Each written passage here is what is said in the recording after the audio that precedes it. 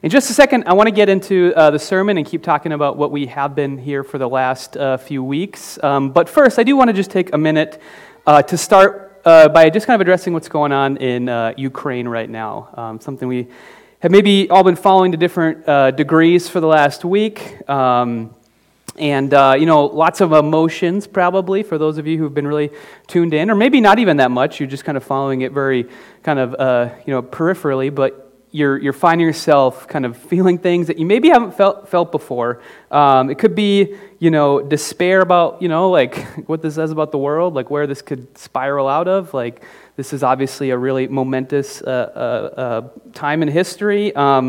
It could be joy or inspiration, excitement about kind of what you're seeing out of Ukraine in some ways, maybe inspiration from the people there and how they've kind of remained resilient and faithful. Whatever it is, like a lot of things could be included in that. One of the things I wanted us to do as a church, though, and just kind of lead us in this morning real quickly, is lament it. I think it's good for us to, as Christians, to lament stuff like this, because I think lament is a language that God gives us for moments like this. And so I think it matters for us as a church, as a body, to kind of lament that things like this, still happen in the world. This is, the largest clash of forces, at least in Europe, maybe in the whole, I'm not totally sure, but since World War II. And it's kind of a sobering reminder that we still live in a world where stuff like this is possible. And I think we should lament that. I think we should acknowledge that and just understand that, that's not okay. And God calls us to respond in lament. And so I think it's good for us to have regular patterns of this, because really lament is a part of the gospel itself. Right? We like to focus on the parts of the gospel that are triumph, our salvation, rescue from things, right? Transformation. But in order for us to celebrate those things, to celebrate the good news of the gospel, there has to be, things we're lamenting, things that are bad news in the world for us. And if we don't stop to acknowledge those things, a theologian named Soong-Chan Rah says, when we don't lament, we're not speaking truth into a situation. And so I think it's worth it for us to just pause and do that first so that the gospel really does seem like good news for us. So today I just want us to lament for a moment for and with the citizens of Ukraine, as well as people in Russia who are opposing this, which, it seems like there's actually quite a few people in Russia who are lamenting this going on. So what I want to do is I want to read Psalm 5. It's a psalm of lament. And I've kind of modified it a little bit, so it's kind of a corporate prayer kind of on behalf of people who are, in the middle of this situation. Listen to our words, Lord. Consider our lament. Hear cries for help, our King and our God. For to you we pray. In the morning, Lord, you hear our voice. In the morning we lay our requests before you and wait expectantly. For you are not a God who is pleased with wickedness. With you evil people are not welcome. The arrogant cannot stand in your presence. You hate all who do wrong. You destroy those who tell lies. The bloodthirsty and the deceitful, you, Lord, detest. But we, by your great love, can come into your house. In reverence, we bow down toward your holy temple. Lead us, Lord, in your righteousness because of enemies. Make your way straight before us and the people of Ukraine and Russia. Not a word from their mouth can be trusted. Their heart is filled with malice. Their throat is an open grave. With their tongues they tell lies. Declare them guilty, O God. Let their intrigues be their downfall. Banish them for their many sins, for they have rebelled against you. But let all who take refuge in you be glad. Let them ever sing for joy. Spread your protection over them, that those who love your name may rejoice in you. Surely, Lord, you bless the righteous. You surround them with your favor as with a shield. All right, thanks for doing that with me, you guys. We're going to head into our sermon now, and we are in a sermon series right now that we're calling He Refreshes My Soul. And we've been talking about this idea of being connected to the shepherd, of following after the shepherd. We've used Psalm 23 as kind of a launching point for it. And we've talked about when we're with the shepherd, we're whole. We are experiencing wholeness. That's what we're designed to be as people who walk with God and find wholeness from that. And so we're talking about what it looks like for us to experience that wholeness. Now, if you heard the first sermon, if you're here with us or you listen to it later on, we talked about how wholeness, we kind of used another word to describe it, and we took it from John 15, and we used that word was abiding, okay, or remaining in the vine. That's what Jesus talks about in John 15, is we're connected to this life-giving root of Jesus, and we ourselves abide, and we find wholeness in that. Now, today I want us to really dig into that idea and ask, what does it look like for us to abide in the vine? What does that even mean? I want us to unpack that metaphor a little bit today. Because you might be surprised to know this, but of all the ways that God is described in Scripture, and there's a lot of imagery that's used to describe who God is in the Bible, things like shepherd, we're talking about in this series, rock or father, right? A lot of this type of imagery gets used to describe God, but one you might be a little surprised to hear is actually a pretty common one, is a gardener, right? So think overalls and a sun hat, fighting away rabbits, getting his hands dirty in the soil to grow fruit, vegetables, or flowers. We should picture God like that. That's what Scripture is telling us, okay? And God is not, in those moments where he's describing himself or being described as a gardener, it's not so much like of the world, right? Of creation itself, although he is that too. It's of people, taking care to water and prune and fertilize us. We are typically, or people are typically the plant that God is gardening in those images. Now, I know we have a lot of gardeners at Res City. I know a lot of people either have picked it up over the last couple of years or it's something you've always done. I know Zach was just up here on stage. He grows a lot of fun things, including some peppers, which one time they're really hot peppers, and I got one in my eye once and I cried for 20 minutes, and Julie just laughed the whole time. I know people here, we have a lot of excitement over that. I recently heard a new term. Somebody at Res City described themselves as a plant mom, which I'd never heard that term before. But we have plant moms at Res City. People who put a lot of work into growing a plant. So imagine you're a plant mom or a plant dad, okay, and you have some plant that you're working to grow. You're putting a lot of work into it. You're reading all the plant mom blogs, and you're trying to figure out what's the best way to grow this thing, nice and strong and healthy, and you're hoping it produces something. Now ask yourself, how would you know that thing you're growing, whatever it is healthy? There's a lot of things you could look at, but I think one of the primary things, one of the most important things that you know it was healthy is because it is bearing fruit or flowers, whatever type of thing is supposed to bud out of that, whatever particular plant that is, right? If nothing is growing, this thing is probably not healthy. It's probably not abiding richly in the soil or the roots that are attached to that soil.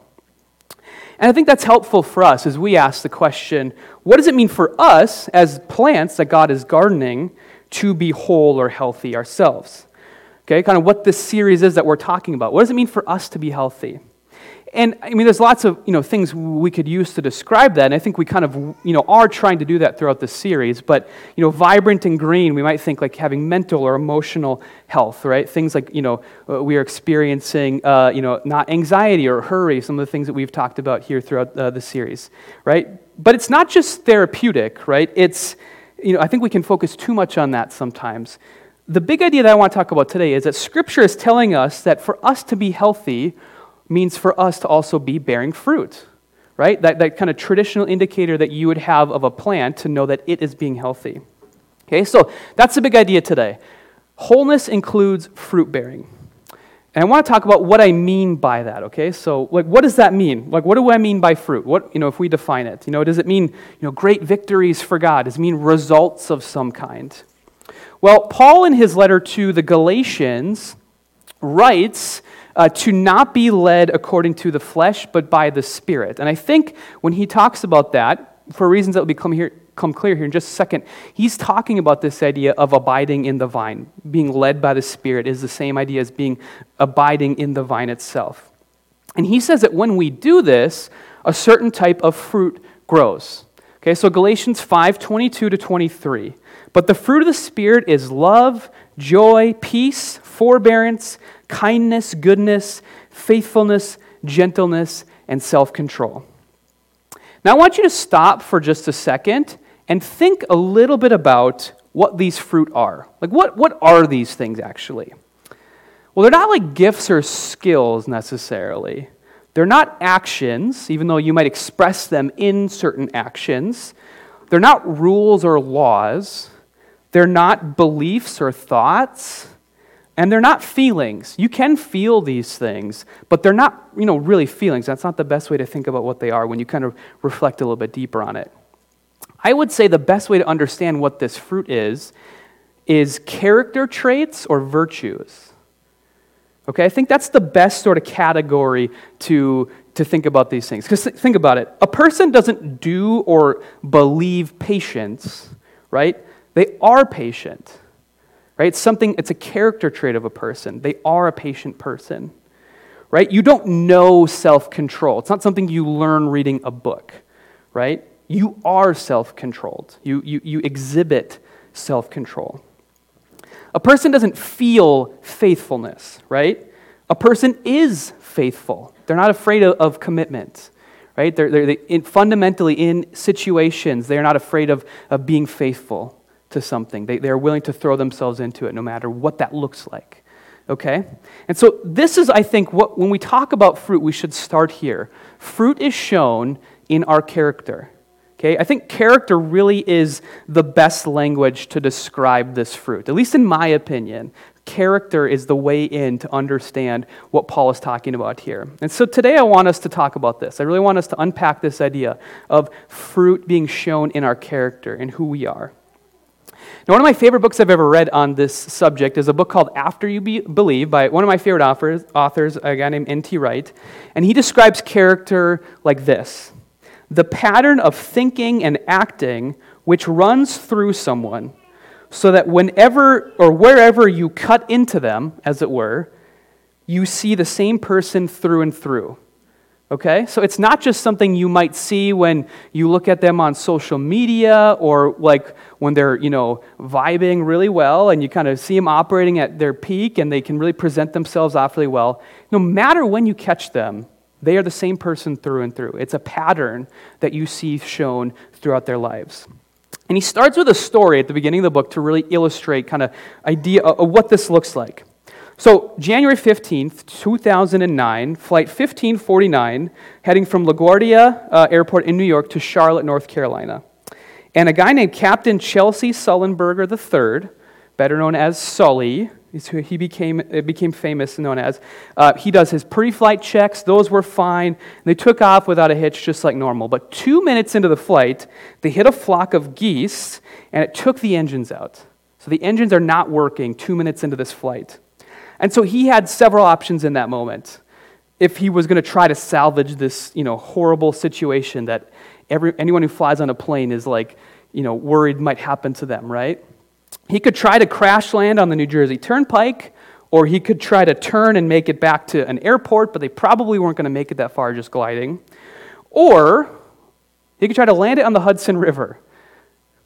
Okay, and there are split seconds to make this decision. Their lives hung in the balance, and any small mistake is obviously going to be disastrous. It's already a disastrous situation.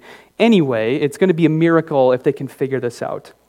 And many small things have to happen in order to make that third option of landing it in the Hudson River possible, okay? You had to get the right speed. You have to get the nose of the plane at the right angle. You have to disconnect the autopilot. You have to guide the plane toward the river, and doing it all without some of the systems you might normally have on the plane, right? And he did it. Sully was able to make it happen. And this was a really big deal when it happened. I don't know how many of you remember this. Some of you were probably really young, which is kind of weird to think about. And it was all over the news, and they actually made a movie about it with Tom Hanks starring. I never saw it because I knew the ending. It kind of felt redundant at that point to watch a movie about this thing that was all over the news, but it was a big deal, so maybe you remember it. I think, so in the book, N.T. Wright asks, well, how did this happen? Okay, well, there weren't rules to follow. Like, he didn't have time to pull out the book that said, what do you do when a flock of geese hits your plane engine 2 minutes into a flight and you happen to be over the Hudson River, right? That was not an option right there. There was no time to check even to see if there were rules, right? He wasn't just following his heart necessarily or feelings, and there was no well thought out plan for him to use there, right? What he did in the moment is who he was. Okay, the whole world was able to see the fruit of who this person was coming out in that moment. Fruit like self-control, level-headedness, hopefulness even. Just think about how important that was in the moment, the hope that we could figure this out somehow, and we got to find the best path to save all these people. And this all came from what he was, his character. And the things that he'd learned, the things that he'd done his whole life, that kind of bursting organically out of him like fruit in that moment, right? In the worst possible moment you could think of, this is what bubbled out of him. And it shows what his character was, who he was deep down in that moment. And I think that's helpful for us to think about what we're talking about when we talk about character or fruit. Okay? And examining this matters for us as Christians because we might be good at rules. Like some Christians are really good at rules. Right? We might be good at knowing things. Some Christians are really good at knowing things. Right? Some people might be really good at understanding their feelings and processing through them. Okay? But what comes out of you when the plane engines are out? Okay? When you're not able to present an image of yourself to someone, whether it's on social media or in person, right? When there's not a rule book, when there's not time to plan, when it doesn't matter what you know or what you think or what you say, but who you are. Right? When the world seems to fall apart around us, what qualities are people going to say characterize you in those moments? The answer to that question is going to be your character. Okay? And this is a good place to start, I think, because, these other things we might start with, feelings or knowledge or rules, feelings change. Knowledge is incomplete. We can't know everything, right? Rules, we can't trust always work because people can find ways around them. There are loopholes to different things you can find if character is not sort of keeping you from trying to do that. So I think character is a really good place to start. And I love this idea personally because to me, a lot of stuff clicks into place when you really start to meditate on it. So, for example, fruit bearing, I think, is a way to sort of reconcile that tension that we sometimes feel between faith and works, right? This sort of traditional debate sometimes we have as Christians about, should we be doing right things or just rely totally on faith? And if we just rely on faith, then does it not matter what we do? And if we rely on what we do, what about our faith? Sometimes we can go round and round in circles on this, but, this has been a big deal in the church since the Reformation, but I think, if fruit is something that grows out of us by our abiding in Jesus, then, naturally good works are going to flow from our character, which is born of faith and grace without us even thinking about it. It's a way to sort of reconcile the tension if we focus on becoming certain types of people rather than being certain types of people who do certain things or think certain things. Okay? It bridges the gap between them and actually brings them together really well. Okay? Now, let's dig into this more, though, because Paul isn't just saying that, once the Spirit comes and we walk in the Spirit, we can just sort of ride it out from there. Okay? It's true. People will often find that when they come to believe in Jesus, that they are now capable, they find themselves capable of things that they could not do before, of loving or having self-control or peace in ways that they found that they had never experienced in their lives so far. But that doesn't mean we can just sort of sit back, throw a hat and sunglasses on, grab some iced tea and just watch the fruit grow without doing anything, letting the Holy Spirit do all the work, okay? Any good plant mom knows that's not how plants work, right? And so if we're relying on this analogy that Paul has given us, it makes sense for us to kind of think about it a little bit deeper. Again, gardening is the analogy here. And in the book I've been talking about here, N.T. Wright says, these are the blossoms, okay? The Holy Spirit provides the blossoms for us. The Holy Spirit is the one that makes it possible for these fruit to grow in the first place. But to get the fruit, you have to learn to be a gardener. Okay, you have to keep working to grow them more and more. Okay, because think about it, this is how fruit works, right? You have to prune it, you have to water it, you have to keep pests away. You can tell the difference between a plant that grows some fruit a little bit on its own, but the people watching it aren't really doing any work for it, versus someone who is actually really intentional with their plant growing. The fruit is going to typically look different on those two types of plants. And so I want us to spend the rest of the time today digging into what it means to be gardeners of the fruit of the Spirit in ourselves. Now, this is definitely not exhaustive, okay? Just spoiler warning. Okay, I'm not going to get into everything on this. I want to just give you a couple places to start. And I also want to point out that many of the practices that we have been talking about in this series so far, and we will continue to talk about, contribute to this fruit. Okay, I think it's all sort of connected. So, for example, we talked a few weeks ago about reducing our hurry. Well, that's like pest control, right? Kind of keeping rabbits out of the garden. We have a ton of rabbits that like to come and pick at our veggies in our vegetable garden, and like we have to do some work to keep them away so the fruit can grow well. Julie talked about reflecting on our emotions and trauma.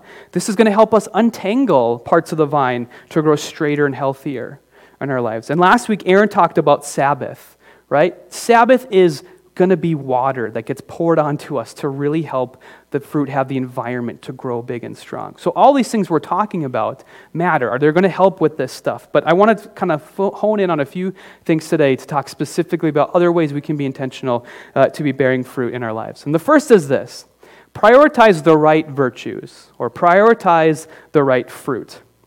So any good gardener knows what kind of fruit to be looking for, okay? That's, I feel like, a kind of a, very, very early on, you should probably know what kind of fruit you're trying to grow, so you know if it's growing something good or not, and they don't want to get confused. Like, I know for us, we have a bunch of basil that grows in our garden, but right away, I thought they were weeds, because I didn't know what basil looked like versus weeds, okay?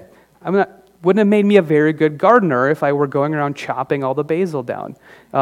Actually, I did mow a bunch of basil one time. It was on purpose, but our whole yard smelled like an Italian restaurant. It was really cool. But but you should know what type of fruit you're trying to grow and what type of fruit not to look for. Okay, we need to know what kind of fruit we're looking for in ourselves to tell, like, if what's developing is actually something that's healthy, that shows we're really abiding in the Spirit. So here's an example, right? This podcast has been really popular. I know a lot of people here at Res City have been listening to this, the Rise and Fall of Mars Hill podcast, right? And in other situations, I know people in the podcast talked about this, and in other situations that are similar to that, you hear other people say the same kind of thing, where you have like someone who's really gifted, a really talented Christian leader, and they fall because of abuse or something like that. People often say things like, their talent outgrew their character, okay?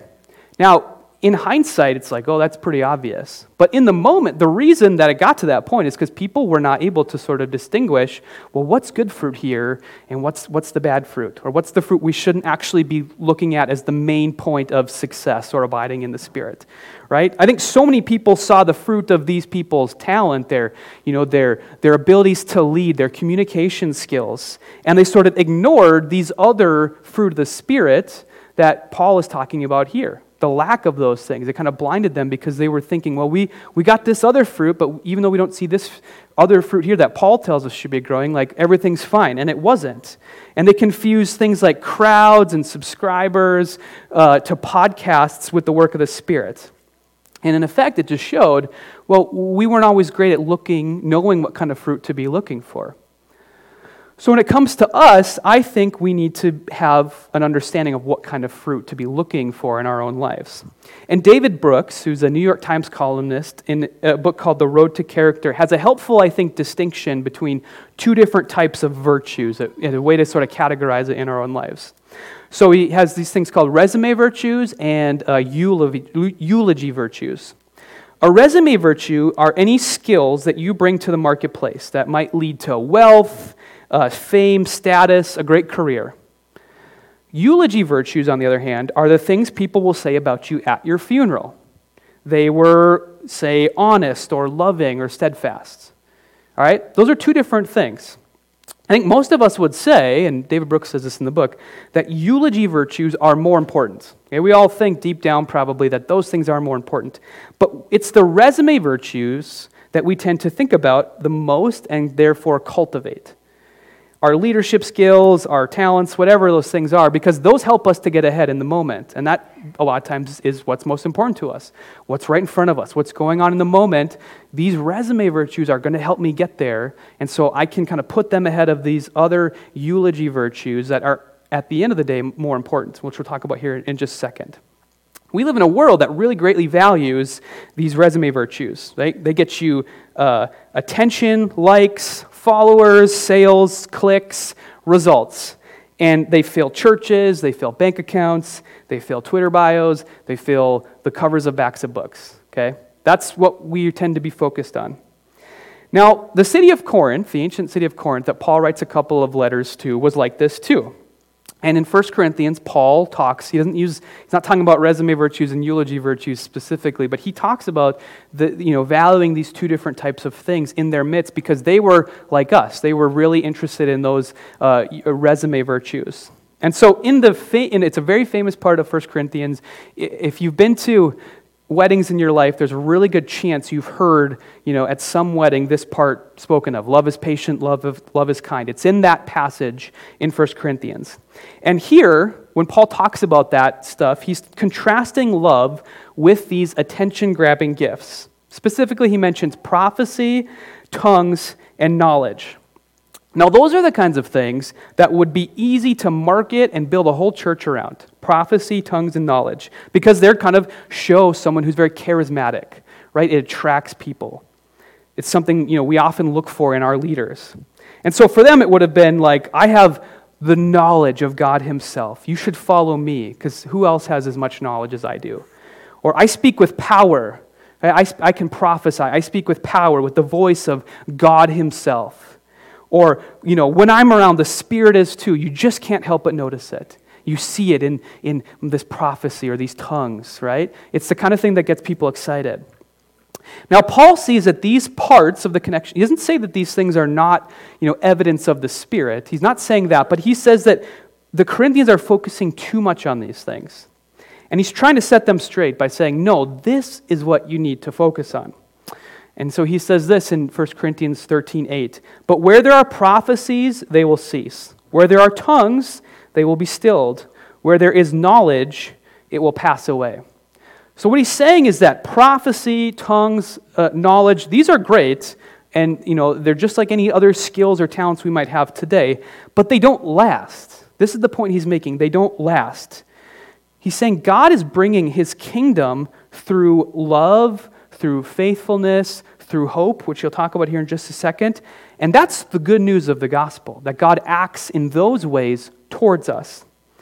And so that's what heaven is going to be built of someday, because it's about what the gospel itself is. These other things won't be needed in heaven someday. They're not central to what the gospel is. They won't be the building blocks of heaven someday. And so they're less important to Paul. And I would say, even going further, an unhealthy focus on these things, because they get you prestige or power or acclaim, can actually create like rotten fruit or negative fruit, right? It can make someone prideful, conceited, like not humble. It can make you angry, divisive, not seeking peace out. It can make you competitive, having a lack of self-control or kindness. It can make you really have a lot of fragility to yourself, where if success doesn't come right away, you bail on it, right? Not showing a fruit of faithfulness. Instead, Paul says, prioritize these things that last. And he says this jumping ahead to verse 13. And now these three remain: faith, hope, and love. But the greatest of these is love. If we really want a taste of heaven, signs of power and charisma, they're great. Okay, they're not bad. But don't get it twisted, he says. Faith, hope, and especially love is what we must become experts in, because they will be what remain into heaven itself. They will be what is of ultimate value then. Heaven is not going to need your talents or skills. It's not going to need you to have a lot of knowledge or the ability to prophesy or speak in tongues or all kinds of things that are valuable in the here and now. Okay? No, God is going to build heaven out of the things like love, faith, hope, justice, faithfulness, the things that make up the gospel itself, the things that Jesus exhibits when he goes onto the cross and dies for us. Okay? Those are going to be the things that make heaven what it is. And so we need to be people, if we care about heaven, who prioritize those things now as ultimate. Okay? So distinguishing between different types of fruit is really important if we're going to be good gardeners. Now, the second thing I want to talk about today is practicing it. Okay? Practicing the fruit of the Spirit. Now, people sometimes compare learning a new language, learning character, growing in character, to learning a new language. I've heard that multiple people say stuff like that. And it makes a lot of sense. Think about it like this, okay? If you ever meet someone from another country who's trying to learn the language of the country that they're moving into, you'll notice that they're often trying to find people who speak that language natively to have conversation with, okay? And the reason is because it's more effective to practice it, to just get out and have conversation, than it is to just stare at a book, right? Trying to memorize the new language, okay? That's good. You need to do that, but like the best way to really learn it and to make it part of who you are is to get out and actually speak it with people, okay? And that's because we as humans are embodied creatures. Our bodies and our brains, the stuff we actually do with our tongues and limbs, like those actually are connected to our brains. Our brains learn by doing stuff. You're not just a brain on a stick, okay? You are more than what you're thinking in a moment or putting into your brain. It's just more complicated than that. And your normal day-to-day habits have a massive effect on your brain and how it operates. Okay, and there's a lot of science behind this. Like we have these pathways and neuroscience of the brain, and when you're getting into this, and I am the farthest thing from an expert on this, okay? Let me just be really clear, but I know enough about this to say that there's this thing called neuroplasticity, right? And parts of our brains actually become physically enlarged when an individual's behavior regularly exercises them. It's kind of like a muscle. Okay, so when you do something on a regular basis, your brain actually, gets stronger in those areas and makes it easier to do those things over and over again. Okay, and so as we learn to connect various things, our brains record those connections, creating, certain emotions or responses in certain situations, both positive and negative.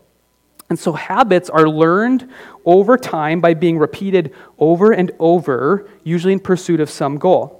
Habits can be triggered by a particular cue, situation, or event. Like we're going to react in a certain way because of what our brain has learned to do. And they're often performed automatically, often with little conscious awareness and lack of a goal. So habits are persistent too. Like once they're formed, it's really hard to break them. And that can be a good thing or a bad thing. If we're intentional, that can be really good. If we're unintentional, it can be really hard to break some things. And negative pathways get formed this way too. This is like how addiction works.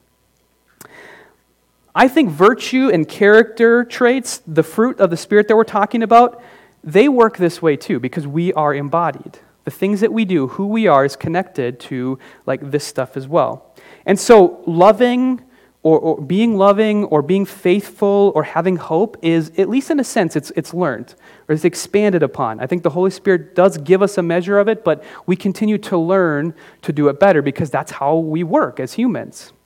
And so if we practice the fruit of the Spirit, the blossoms that we've been given by the Holy Spirit will grow fuller and fuller into larger and larger fruit. So what does this actually look like practically? Well, first off, just think about this. Observe that all the fruit of the Spirit, those things we talked about back in Galatians, all of those are things that you have to have a deep connection to other people in order to do. Okay, they're not the kinds of things that you can practice on your own. It's really hard to be loving when you're by yourself all the time. There's nothing to love other than yourself, maybe. Okay, you have to be around other people, and a lot of times you have to be around people who you might not click with easily. Okay, in order to really do this. So let's just talk about love, for example, which Paul says is the greatest of these things. Okay, listen to how he describes love. Love is patient. Love is kind. It does not envy. It does not boast. It is not proud. It does not dishonor others. It is not self-seeking. It is not easily angered. It keeps no record of wrongs. Love does not delight in evil, but rejoices with the truth. It always protects, always trusts, always hopes, always perseveres. Love never fails. If you want to do love, like Paul is describing it here, it can't be shown unless you actually have opportunities to do some of the things that he says love doesn't do, right? If you're not ever having an opportunity to keep wrong towards someone or get angry towards someone or not envy or be jealous of somebody, of not boast and not being proud, you have to be around other people, okay? If we refuse to be around people who are hard to love, we will never truly learn to love because it's not love when you're on people that are just easy to get along with or nobody at all, okay? And this is a plug for the church here, okay? The church is one of the last remaining, I think, bodies in the whole world that brings people together who might not naturally get along, who have really, at the end of the day, one thing in common, Jesus, and says, hey, live together in unity and love for each other, even though you're not coming together because you all happen to have the same interest in movies or restaurants or something like that, right? That's what is so great about the church, is because it's a place for us to learn these fruit of the Spirit as we come together with people we might not naturally click with easily, okay? And so, and this is going to be true of other things as well, right? If you want to learn patience, you have to allow yourself to be in situations where patience might be difficult. Don't hide from them. If you want to have self-control, you have to put discipline into your day to say no to some things and yes to others. It might be hard, okay, but this is the point of how this works, is your body is going to follow suit. You will naturally follow suit as you put yourself into the situation. As you examine yourself in those situations, as you take time to meditate afterwards, to pray, to find silence. We're going to be talking about that in the next sermon next Sunday. Asking yourself, where was I impatient there? Where did I exhibit impatience? Where was I not loving? How can I respond in more love next time that I'm in that same situation, maybe with that same person even? Okay? And then ask yourself, how is the Spirit challenging me to respond now? Okay? And as you're intentional through the Holy Spirit to respond in the right ways, your brain and body will naturally incorporate these things into who you are, making them characteristic of you, flowing out of you naturally, just like fruit organically growing out of a plant. Now I want to end today by just talking about, like, why does this matter, okay? Why is this important to us? In times like we're seeing with Ukraine, let's go back to that, for example, we have to remind ourselves consciously that God does want to flood the world with love, with peace, with faithfulness, with His self-control. He wants to flood the world with these things. He wants the world to see, as to be a garden where this fruit that we're talking about is growing lavishly all over the place. Well, how does that happen? How is that going to happen? Well, God starts by coming in Himself as Jesus, breaking through sin, hatred, evil, injustice, death itself, and introducing instead, in contrast to those things, grace and hope through the death and resurrection of Jesus. Forgiving people of sin, setting them free from its power over them, offering them hope of a new future. But He doesn't just stop there, okay? And this is where the stuff we're talking about connects, vitally to the gospel itself. God doesn't just leave it there. He wants it to overflow out of people as well. He wants to flood the world by having it bubble up out of people. Now, I think we're all probably aware of this to some degree. When a lot of people today think about Christians or the church, like, they might not think of words like we've been talking about today. That might not be the first thing that comes to their mind. Right? They often think of other things, like maybe they think of a political agenda or protectionism. Maybe it's a pop culture version of Christianity that's more concerned with extending like a brand than the gospel. Hiding things like abuse to avoid consequences or internal division. Really, just more of what they see everywhere else. Okay? We have to reckon with that as a church. Like that's how a lot of people think of the church, unfortunately.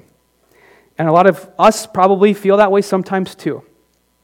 And I think it's important for us, not just because that's going on at all times, like to not let character and who we are be de-emphasized, because people notice that stuff, even in our leaders. Right? If we don't care about our leaders' character, like we just care about their giftedness, we just care about what kind of things they can get done, that's going to like have consequences. But if we're worried about being the type of people who grow the kind of fruit that we're talking about here today, like the world is going to experience the gospel in ways that it hasn't. Okay? And if we care about that, if we care about heaven, we have to be people who care about this too. Okay? So I hope that you can kind of see that. And as you look at yourself, you can ask yourself the question, like, how can I be someone who resonates and grows fruit strongly, not just for me, but for the people in my life, the people who know me, who know I follow Jesus, who know that I want to abide? I hope that we can take that seriously. All right. We're going to take some communion now, and we're going to enter into a time of worship. If you didn't, no, we have communion in the pews. So in front of you, sitting in the pews, there should be a communion cup, and you should be able to find one there. Please partake in communion, where we remind ourselves of what we abide in. We remind ourselves of what makes it possible for us to experience this fruit. It only and finally rests on the death and then resurrection of Jesus, that we can have the hope that we can be people who also exhibit the same fruit that Jesus came and showed us. The innocent one who exhibited all this fruit, but yet still died unjustly to forgive us for our lack of bearing fruit and to make it possible for us to be people who do. Okay, so meditate on that as we enter a time of worship here. And I'm gonna pray, and then the worship team will come up and lead us in that time. God, we thank you that you want to flood your world with things like love and patience and joy and peace and faithfulness and kindness and goodness. Lord, we thank you that you desire to see that so badly. As a gardener who desires to see their garden grow lavish with fruit and vegetables and flowers growing all over the place. That's what you desire, God. We thank you, especially in moments like the one we're experiencing and seeing now around the world, that's who you are, God. I pray that we would be people who bear that fruit in our lives, God. Whatever that looks like in different situations, Lord, that you would help us to grow that strong so that we may make it be attractive to those around us to also abide in you, God. We pray this in the name of Jesus. Amen.